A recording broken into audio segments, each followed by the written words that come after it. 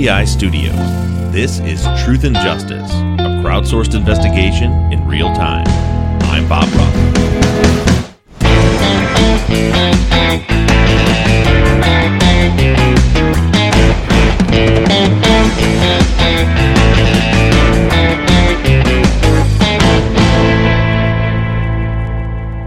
Ahoy, friends. Once again, I am back from assignment, and you are listening to the Friday Follow-Up for Season 12, Episode 43, Christian's Second Interview.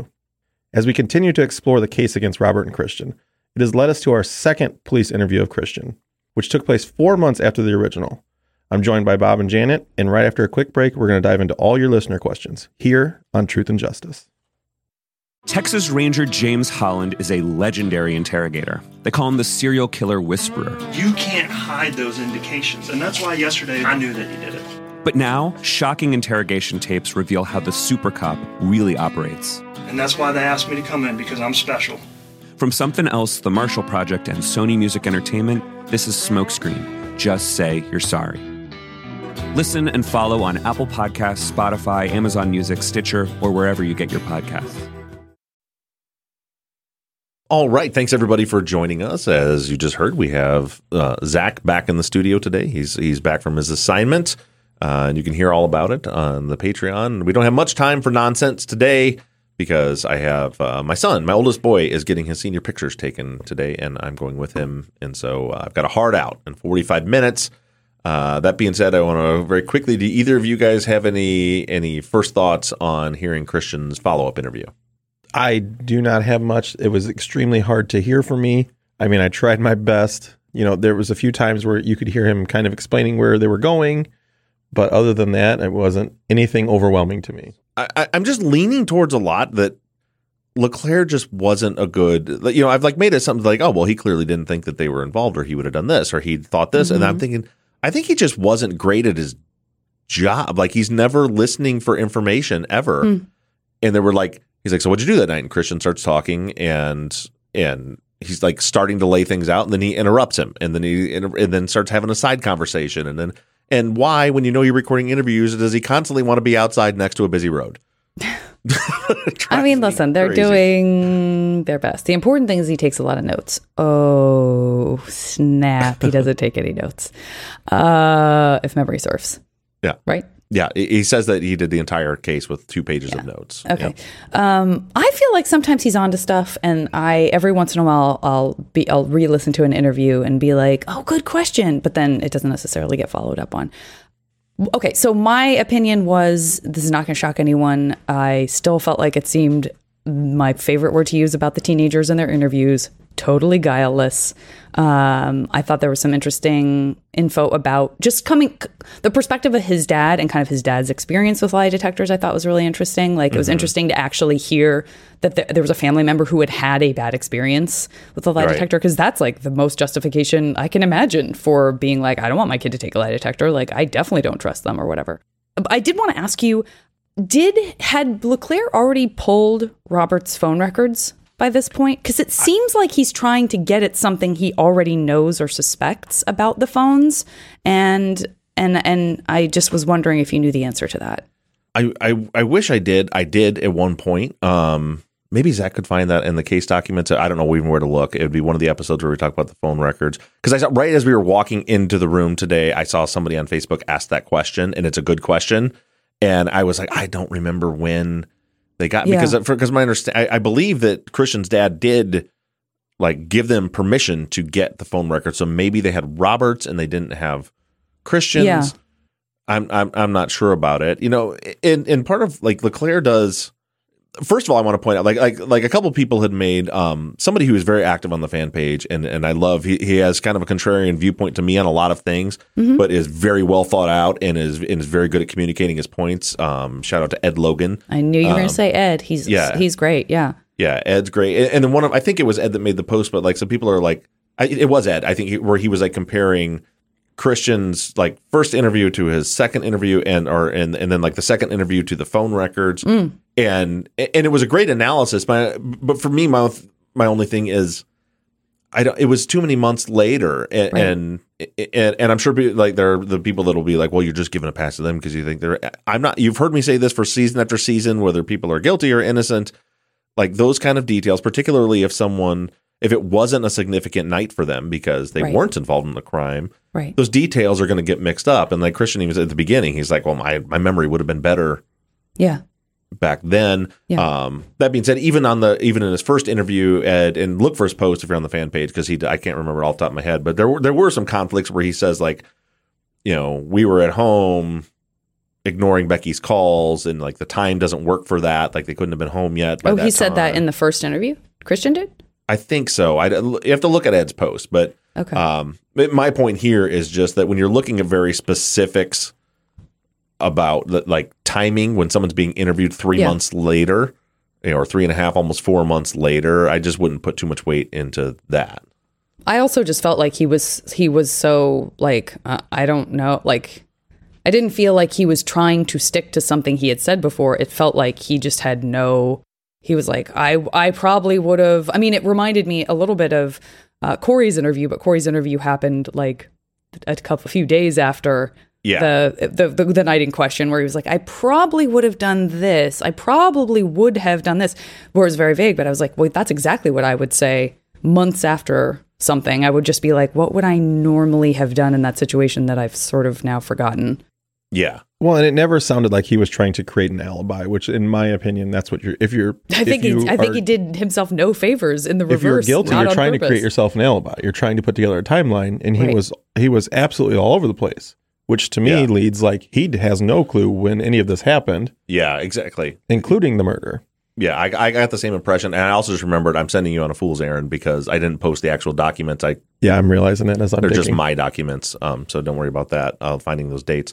But we'll look into that and we'll get into it later. Okay. But yeah, I got the same impression from him. And again, like people were talking about, the route. Well, he said he went this route and this route and this route. He even says like, I don't know, we would have went. He couldn't have sounded more like. And then went this way. The one question that LeClaire asked, where I really wanted to catch the response was, when he said like, how these phones work, they tell us where you're at. So was there any reason your phone will tell you you were up in Pinion? Yeah. And it was if memory serves, his response to that was like, oh no, it'll never like. He wasn't worried about that at all. When he was like. Did you go here? And when he was talking about which route you took to go home, he's like, I don't know. It shouldn't say I was in Palm Desert. I don't know. But when he was like, but will your phone show you? Is there any reason? And LeClaire's doing kind of classic Reed stuff where he's like, let me give you an out. Is there some other reason? Maybe you would have been up in Pinion that day. Right. And he's just like, nope. Yeah. Not at all.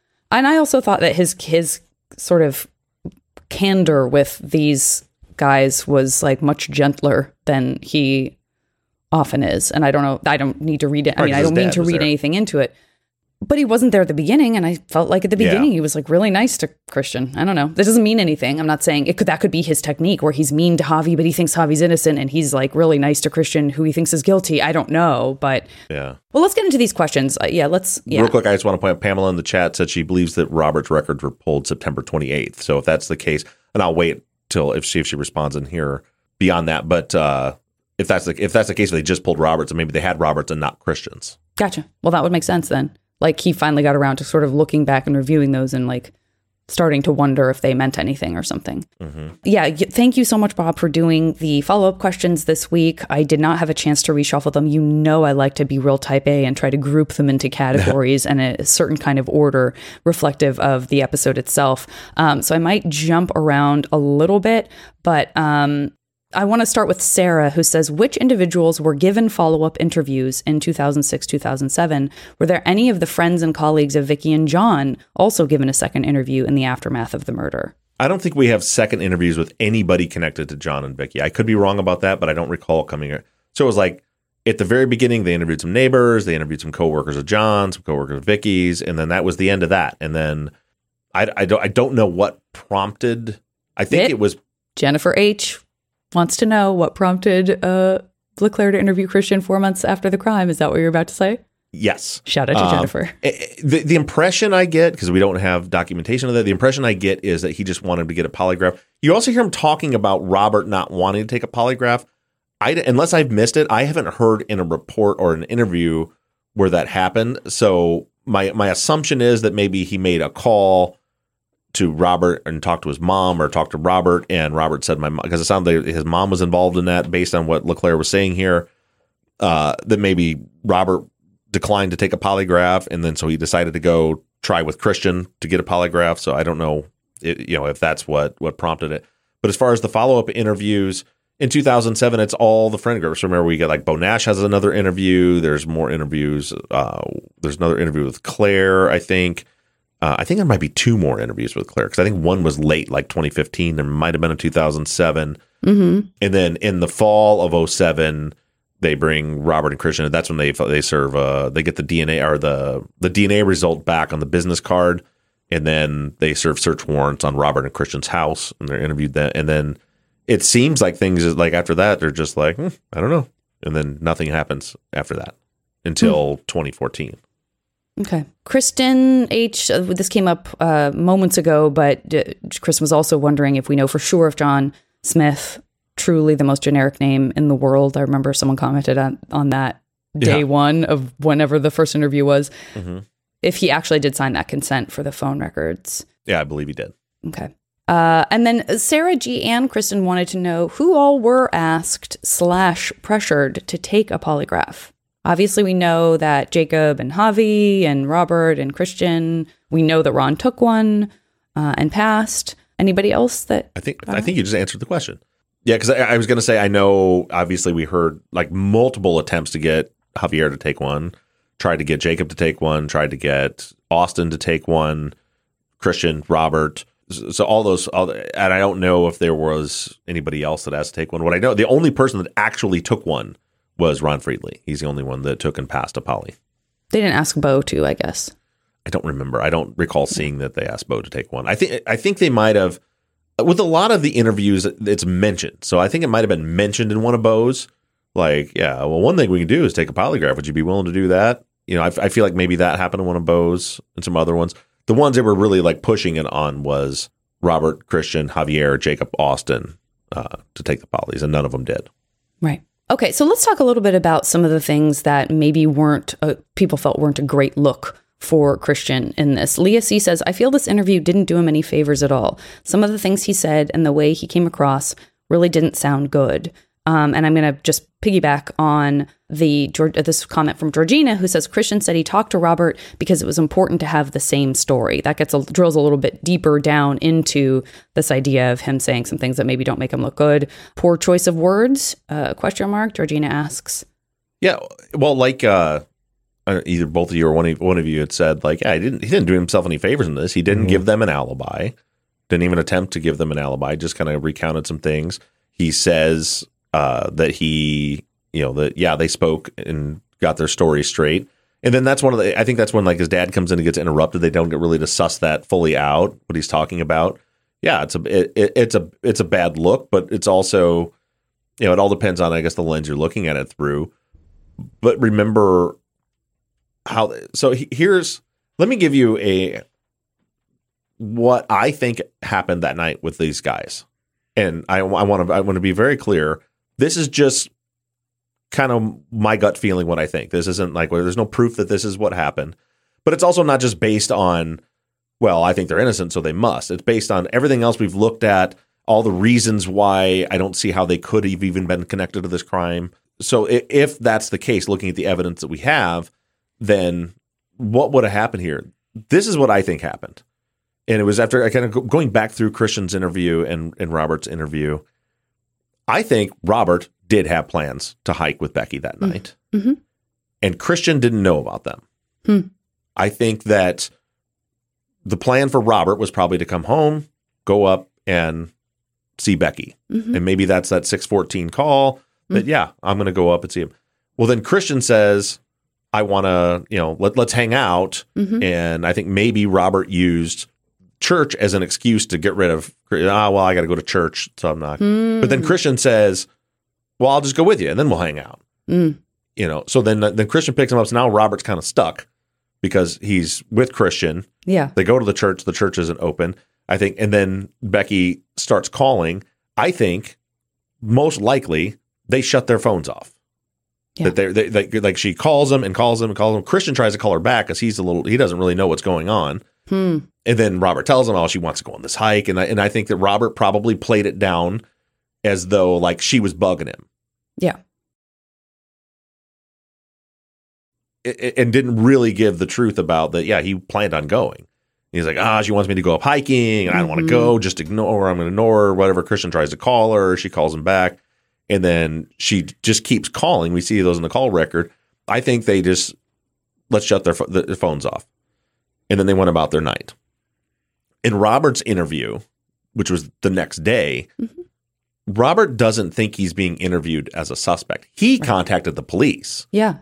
Because Javier told, they're trying to figure out what happened. Yeah. Javier told him that he had talked to the police. This is what happened. He had the planned hike. So Robert contacts the police, sits down.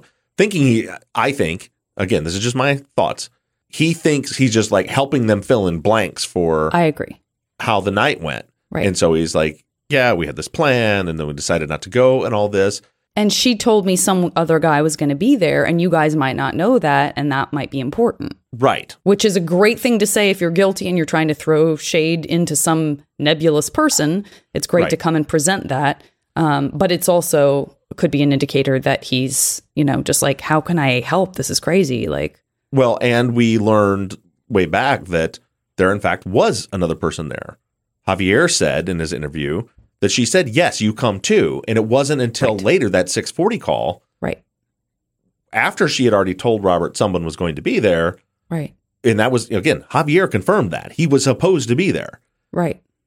So when Robert talked to her at 6:14, Javier's supposed to be there. She tells him somebody else is coming. So yeah, but I don't think Robert knew it was Javier. He just knew someone else was going to be there. But wasn't there some point at which it seemed clear to Javier that I thought that Becky had said Christian was going to be there and that was part of why she wanted Javi to be there? Or am I just creating that memory? I don't it seemed remember. like Javi did know. Javi knew that Christian was supposed to be there. I just don't know if Javi, by the time he was asked about that, I can't remember if he had talked to Robert or not. Yeah, he talked to Robert way before he talked to the police. He talked to him that morning on multiple occasions. Well, he talked to the police before his first interview with police, he had not yet talked to Robert. Right? I think we figured out he had.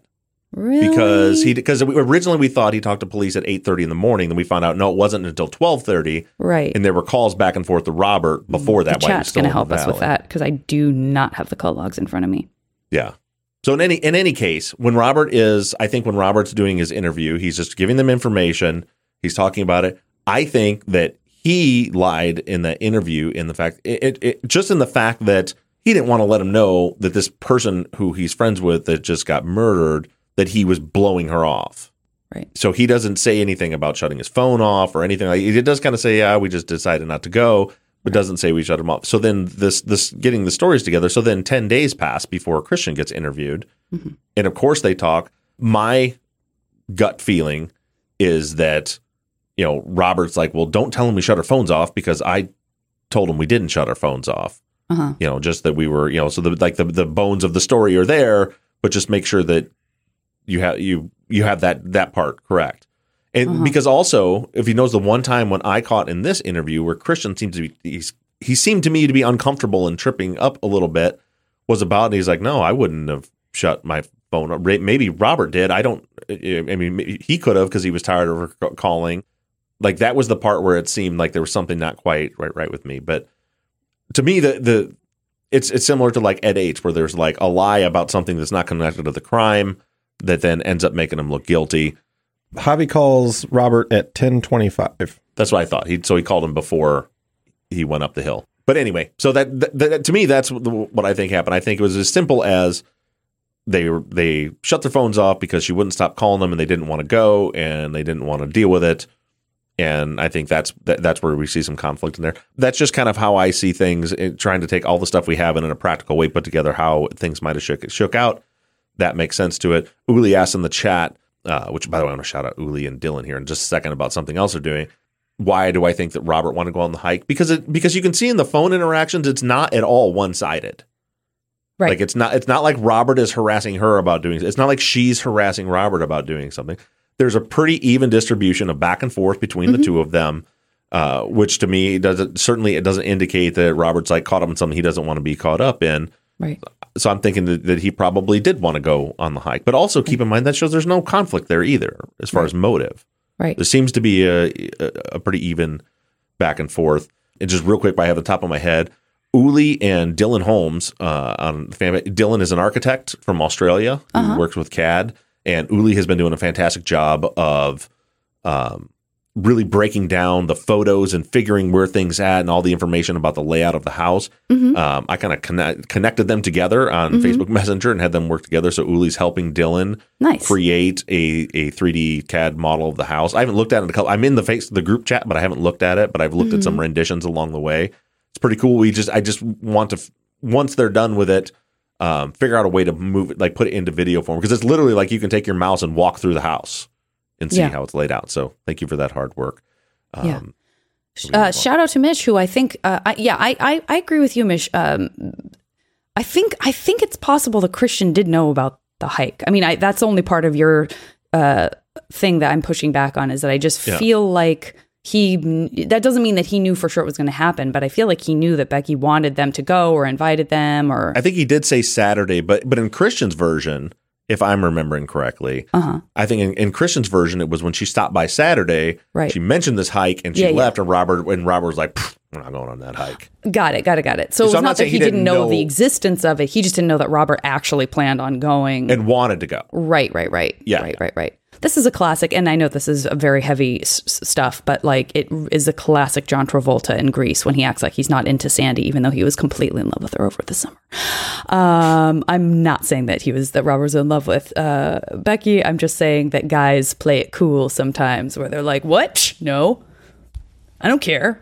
And Robert had a girlfriend too. Oh, 100% at the time. And again, like, I'm not saying any of this is fact. I mean, some of Robert's family members was like, "Why are you?" But I'm just trying to be as fair as possible and look at like, what do I think?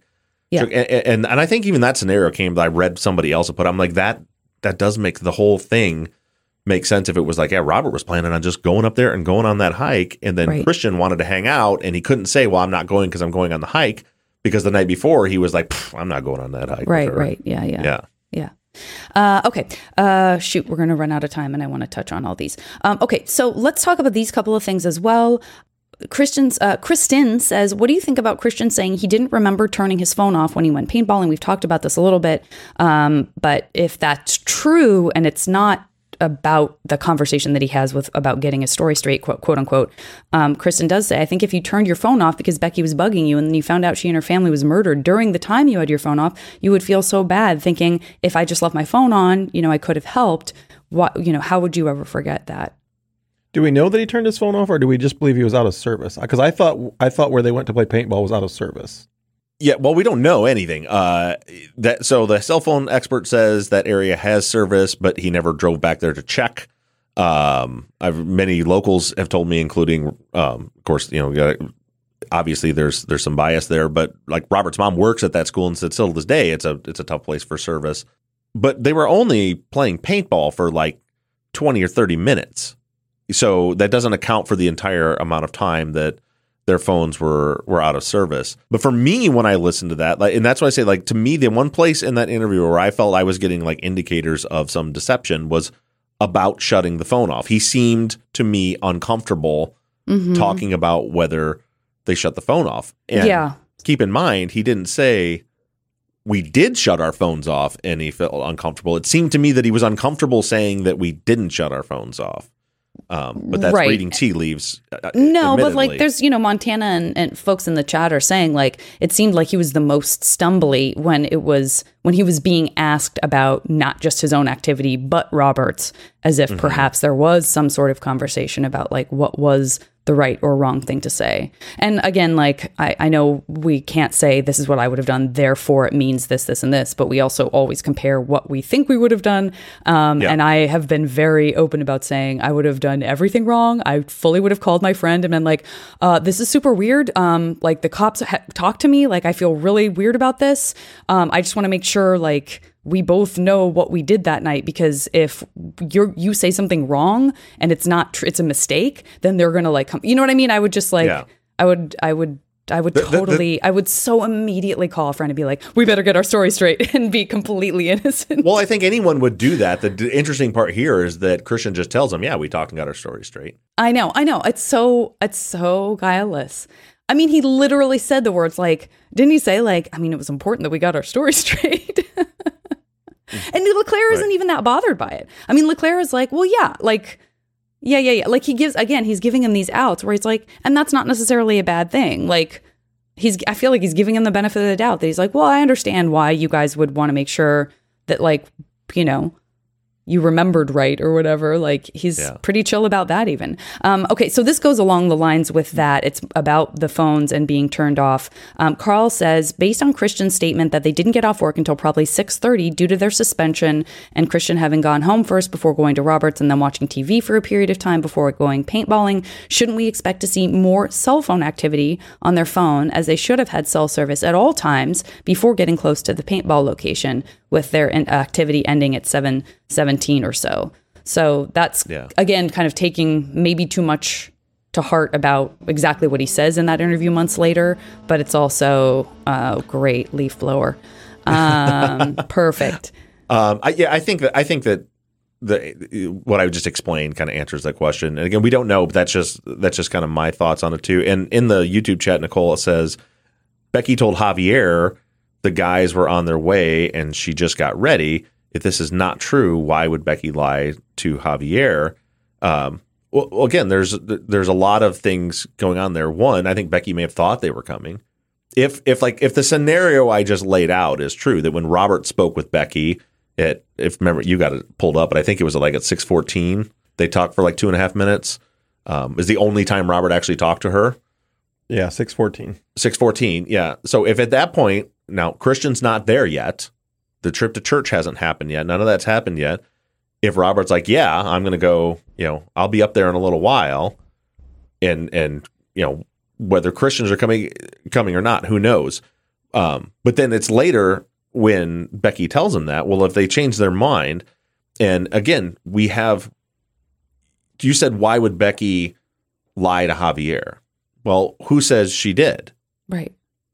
Because why couldn't it be that Javier is either lying about that, or Javier has like blended and mixed details? Because I'll tell you this, and we know this just from his interviews, and we're getting into his trial transcript soon. Like, he changes these stories and these details all the time. There's no kind of inconsistency there. So it could just be that he misremembered that, because he knows from talking to Robert that Christian was going with Robert. And so in his mind, Becky said Robert and Christian were coming, and I didn't even have to go look back and look exactly what he said. Mm-hmm. But that's, it could just be that he knew that, and then that became the story, not even intentionally lying about it. Right. But they get mixed together. So there's just, we're taking like, it's like, well, I'm going to believe him, but not him, and believe her, but not them. And, there's all these things, and there's just a lot of, certainly room for speculation, which is exactly what I've been doing, and a lot of other people are. Yeah, I thought I'm having this memory of thinking that we had decided it actually seemed very plausible that she thought they were coming, they spoke, and then she tried to call Javi again after she blew up Robert and Christian's phones, which would suggest to me, that they didn't show up. And she was like, where the fuck are you? What's going on? Why aren't you coming? Why did you say you didn't want to come? Or whatever. And then she never gets a chance to tell Javi that, because she tries to call him and he doesn't have service, and then like they never talk again. I thought that's sort of what we had figured out. The timing kind of worked out. So the only time anyone spoke to Becky with Robert and Christian was at 6:14. It's like 2.5 minutes. Right. Robert talks to her. So say then the plan was to come. Right. So I think she would be expecting him by like 7. Right. Or so. And then by, during that time period between 7:10 to 7:30, around there is when she starts calling, the constant calling to me is a pretty good indicator that by then she had figured out they're not coming. Right. Even then the call to Javier was, when we hear from Javier, he says, yeah, she wanted me to go. Then all of a sudden she was like, no, don't come. So they weren't coming. And then if she figured out they're not coming, that call could have even been, well, I guess they're not coming. So, or he's not coming, or whatever the case may be. Right. But she never got a hold of him. She never got a hold of him. Yeah. Okay. Nicole, speaking of the paintball, Nicole says, was the paintball gun collected or examined to see if it was actually jammed or that it even existed? Was the friend ever asked if he gave it to him, that being Sam? Basically, was there ever any follow-up aside from the phone records to confirm the paintball story? They didn't interview Sam until a long time later. And I don't think they even asked it. They thought that he was somehow, because he was talking to Robert that night, they thought that he was possibly involved. We had Sam on the show, so we confirmed it. Sam says that when he called that night, they were calling him, talking to him about the paintball gun and how it was still jammed up and it wasn't working. Right. And why you got that pulled up, Zach, what time was the Sam call that night? Do you know? Which one? Sam to Robert. It looks like 10 o'clock, unless there's one before that. They actually spoke at some point. Yeah. But yeah, he said, they talked and they had said that the paintball gun was still jammed. 40-second call at 7:04. That was when they're on their way to church. Okay, we'll move on from that. But Sam... 7:06. They talked for 2 minutes and 30 seconds. Okay. That must have been when they were on their way. So, according to Sam, as far as we're looking at, if we're not cherry picking, but looking at the totality of the evidence, Sam tells us they told him that they were going to go check out the paintball gun or whatever it was. And we'll have to go back and you're looking at the ones that say Andrew Gayer, right? That's what it's listed under. Yeah. Yeah. So if they said they were trying to go to church, decided not to go to church, they were going to go do paintball instead. They talked to Sam after 7 o'clock, when that would be when they would be heading up that direction to go use the paintball gun. Yeah. Okay. So, Jack, I want to point out Jackie's question. Do you think Christian's dad seemed like maybe he needed his own validation with law enforcement, venting those details, as we talked about earlier, about the lie detector, yelling at Christian to tell the truth in front of the cops, that maybe those exchanges didn't necessarily help Christian either in terms of like how he was coming off? I don't know if they helped him or hurt him, but I think his dad was... I think he was being genuine. I think he was like, "What, they interviewed you once, and now they're back. What the fuck is going on?" Right. And I think he's being genuine, saying if you need to tell them if you know something. Yeah. I don't think it was for show or anything like that. I don't quite understand exactly what they're getting at with the question, but as far as did it help Christian, I mean, no, I don't think it. I would say neutral from my perspective. Yeah. Sarah says, Leclerc's focus on Robert's church involvement felt like his focus on Javi's sexuality. I think Leclerc didn't believe Robert's claim of devotion to his faith in the way he didn't believe Javi's claim of a platonic relationship with Becky. He's looking for the reasons for what he believes to be a lie. Yeah. I mean, it's the same thing. Yeah. Again, I don't think that he's a particularly good investigator. I think that's the difference between an evidence-based investigation and a suspect-driven investigation, where I feel like he comes to conclusions. And then what we see, and the reason we're also frustrated by his interviews, is because the interviews are only to try to confirm his conclusion that he's already drawn, rather than just to gather information and learn more and gather more data. Right. Well, and I don't know that it matters whether he's that faith-based or not, because he could very well just be appeasing his mother, because we know that she's very devout, right? Yeah. So just because he's doing this doesn't necessarily mean, he could be just appeasing his parents. Mm-hmm. And I think Christian even kind of hinted at that in the interview. Yeah. Sarah K says, or KM says, I guess this is more hypothetical because we don't know, but Bob said before that Leclerc never seemed to think Robert and Christian were suspects. But then this episode, there's a comment that Leclerc thought Christian was covering for Robert. So why didn't he actually do more of an investigation on Robert? Well, I still think that. I mean, I think it was a thought. Obviously, it was a thought in his mind because he had no other leads. He didn't look in the places, in my opinion, that he should have been looking, which is go to every single house in that neighborhood and talk to everybody, and look for any clues around there. Really focus on everybody, not just Becky, John and Vicky more so. And so I think he's just grasping at straws. And so what happens is as they're walking outside, Christian's dad's talking to Leclerc, and he's like, "Well, what's the deal? Do you think he's a suspect?" And he goes, "No." He goes, "What?" And right. Christian's dad suggests, I believe, is how it went down. He's like, "So what do you think? He's just covering for Robert or something?" And he goes, "Yeah, maybe," or something like that. It wasn't like, "This is what I think." It was just right. In that conversation, and I'm sure he thought maybe that was the possibility. Right. Jason says, do we know if Christian's girlfriend was ever pregnant around the time of the murders, presumably in reference to the business card? Not that I know of.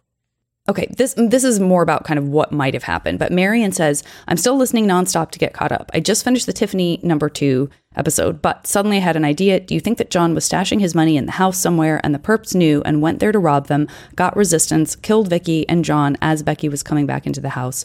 Just a thought. And I would add too that this is a theory that I think comes up a lot, and that's no shade on Marion. I think a lot of people tend to week, I see a lot of comments about that on Facebook, that there is this sort of pervasive idea that perhaps people knew about cash in the house and that this is a robbery gone wrong. Yeah, I think it's very possible. Here's the thing, though. We're getting more and more data points as we move through this, and I'm finding it and we're trying to fill in gaps as far as particularly the last phone call Becky makes, right? Phone activity is at 7:37 p.m. and at 9:46 p.m. her body's lit on fire. So we got those 2 hours in there. And there's been lots and lots of conversation about what that means and what happened in those 2 hours. And up there at the crime scene, I think we have enough data points that we really need to focus. I don't think there's going to be much use in speculating about exactly what happened in those 2 hours without any further data points. And this is why. Because you can shoot down any theory because it's just a black hole, right? It's just gone. So I've had conversations on the page the other day where people were like, well, her phone activity stopped at 7:37, so that means the attack must have started then. I'm like, that's not what that means. Could mean that. Could mean a lot of things. We don't even know if the phone activity stopped at 7:37. Right, because we don't see any of a lot of her outgoing calls are missing. So that's one thing, even if it did stop. So we say, yeah, it's people say, well, it's out of character for Becky to not, to have that. She uses her phone a lot all the time, but that doesn't mean it's every minute of every day. There are certainly hours and hours where she's not using it. And so I was like, okay, so is one possibility that the attack started at that point at 7:37? Yeah. Is it possible that Robert and Christian showed up at 7:37 and that's when they decided they left and went on a hike? Yeah. But also, is it possible at 7:37 her mom said, hey, Becky, will you come down here and help me get dinner ready? Or is it possible that she took a nap? Is it possible she went into the bathroom? Is it possible she went downstairs to complain to her mom and John about Robert not coming? Is it possible she got in her car and went somewhere? All of those things are and there's no and you literally cannot assign a value to any of them. It can't be like one's more probable than the other because we know, most likely know, is that she wasn't using the phone after 7:37. That's literally all we know, and there's a million possibilities out there. So we just look at the data points. What do we know? We know that the last time she used the phone was at 7:37. We know that John's body was upstairs when the fire started. I'm not able to commit on Vicky's about that. We know that the fire was started actually quite a bit before Becky's body was lit on fire at 9:46. We know that when Becky's body was lit on fire, people had already called 911. The calls start coming into the fire department around 9:40. Right. She couldn't have been lit on fire till 9:46, probably, I think, closer to 9:50 or beyond. Right. So those are things that we know. And that was we were kind of in the pre-show talking a little bit about, like Jim Clemente kind of changing his opinion or narrowing his opinion more. One of the big things that was important to him was the realization that we hadn't clicked earlier was that the house was lit on fire well before Becky was lit on fire. We don't know how far because there's too many unknowns. We don't know if that was a window or the big thing is where Tim Summerly saw the fire. Was that a window into Becky's room or was it a vent into an attic? If it was a vent into an attic, ceilings are typically hung with 5/8 inch drywall. A listener helped me out with this and I looked it up. 5/8 inch drywall has a 1 hour fire rating. It takes a long time for fire to breach through drywall into an attic. But if it was a window or if there was a break or there was a lot of different factors there, but it was lit for a little bit before Becky's body was burned. And that was why Jim was like, well, if Becky was killed first, she would have been in the house. And then further conversations I've had with him since then, is that you think about it, if she's the target, she's the focus, she's the big deal, there's no fucking way that she is the last thing to be handled. Right. That would be the priority, not right after the fire's lit, there's fire trucks coming, lights are coming on. It's like, oh, now we got to deal with her. She would be handled first, besides the fact that she should have been inside. So, but we know John's upstairs. We know the house was lit on fire first. We know where Becky's body was found, and we know at the very earliest at 9:46 it was lit on fire. We know that starting at 9:40, all eyes, because people keep coming back to, why do you keep saying there was no car at the scene? I don't know that, but this is what I know. It's pitch black up there. Right. There's not a house anywhere around there, and it's a street that only has 3 houses on it. Right. So there's no reason for traffic up there.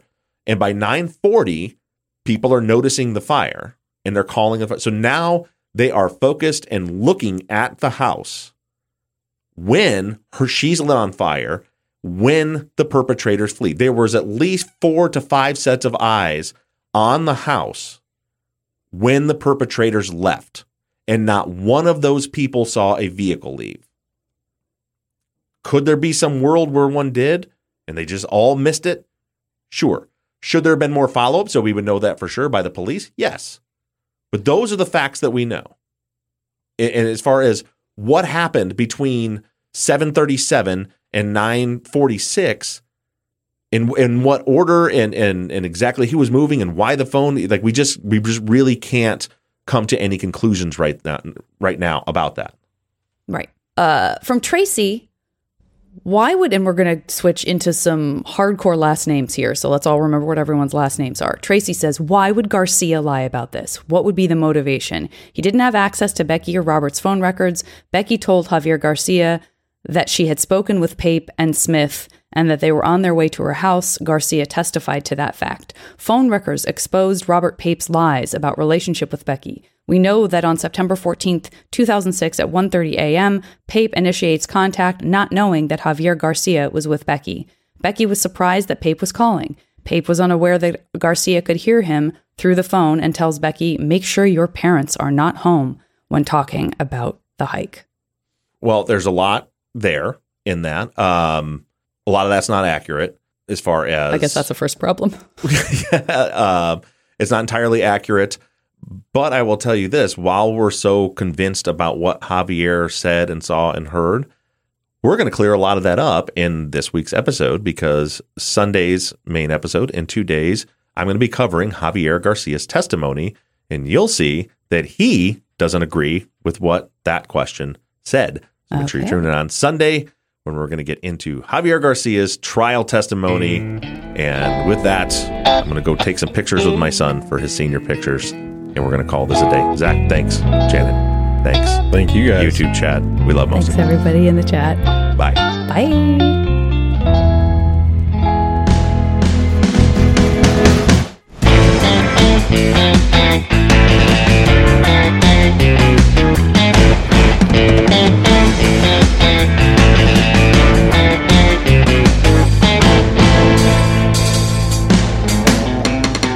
Truth and Justice is an NBI Studios production and is distributed by Wondery. Edited by Kelly Behrens-Brink, and all music for the show was created by PutThemInASong.com. Our follow-up logo was created by me, and all of our font across all of our logos and banners were created by Tate Krupa of Red Swan Graphic Design. You can find more of Tate's work on Etsy. Thank you to Katie Ross of CreatedInTandem.com for designing, creating, managing, and maintaining our website. TruthAndJusticePod.com, where you can view all photos and documents discussed in every episode. And a big thank you to our transcription team: Pamela Westby, Kathy McElhaney, Kaywood Yomnick, Ginger Viola, Erica Cantor, Danielle Rohr, Jennifer Ford, Courtney Wimberly, and Melissa Cardenas. And as always, thank you to all of you for all of your engagement and support.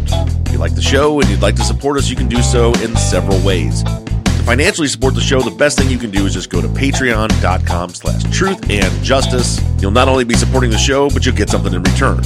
On Patreon, you can pledge as little as $3 a month, and we have reward levels. For just $5 a month, you get access to ad-free versions of all of our episodes and behind-the-scenes bonus video content every week. Then other reward levels include t-shirts, hats, and even the opportunity to co-host one of our Friday follow-up episodes. Just go to patreon.com/truthandjustice. You can also do us a huge favor by going to iTunes and leaving us a 5-star rating and review. And lastly, you can always support us by supporting the brands that sponsor this program. If you have a new case that you'd like us to consider for future seasons, you can submit your cases on our website, truthandjusticepod.com. Just click on the case submission button and fill out the form. And the most important thing that you can do is to engage in our investigations. You can keep in touch with us through our email at theories@truthandjusticepod.com. You can like our Facebook page or join in on the conversation on the Truth and Justice Podcast fans page on Facebook. And for all you tweeters out there, you can connect with us on Twitter at TruthJusticePod. To follow our personal accounts on social media, I can be found in all forms at BobRuffTruth. Janet can be found at Janet Varney, and Zach is at Z2TheQ. And don't forget that we always have our 24/7 voicemail line open for questions, comments, or tips on our cases. That phone number is 269-224-2833. However you do it, stay engaged, stay in touch. As for now, we're signing off. I'm Bob Ruff. I'm Zach Weaver. And I'm Janet Varney. And this has been Truth and Justice.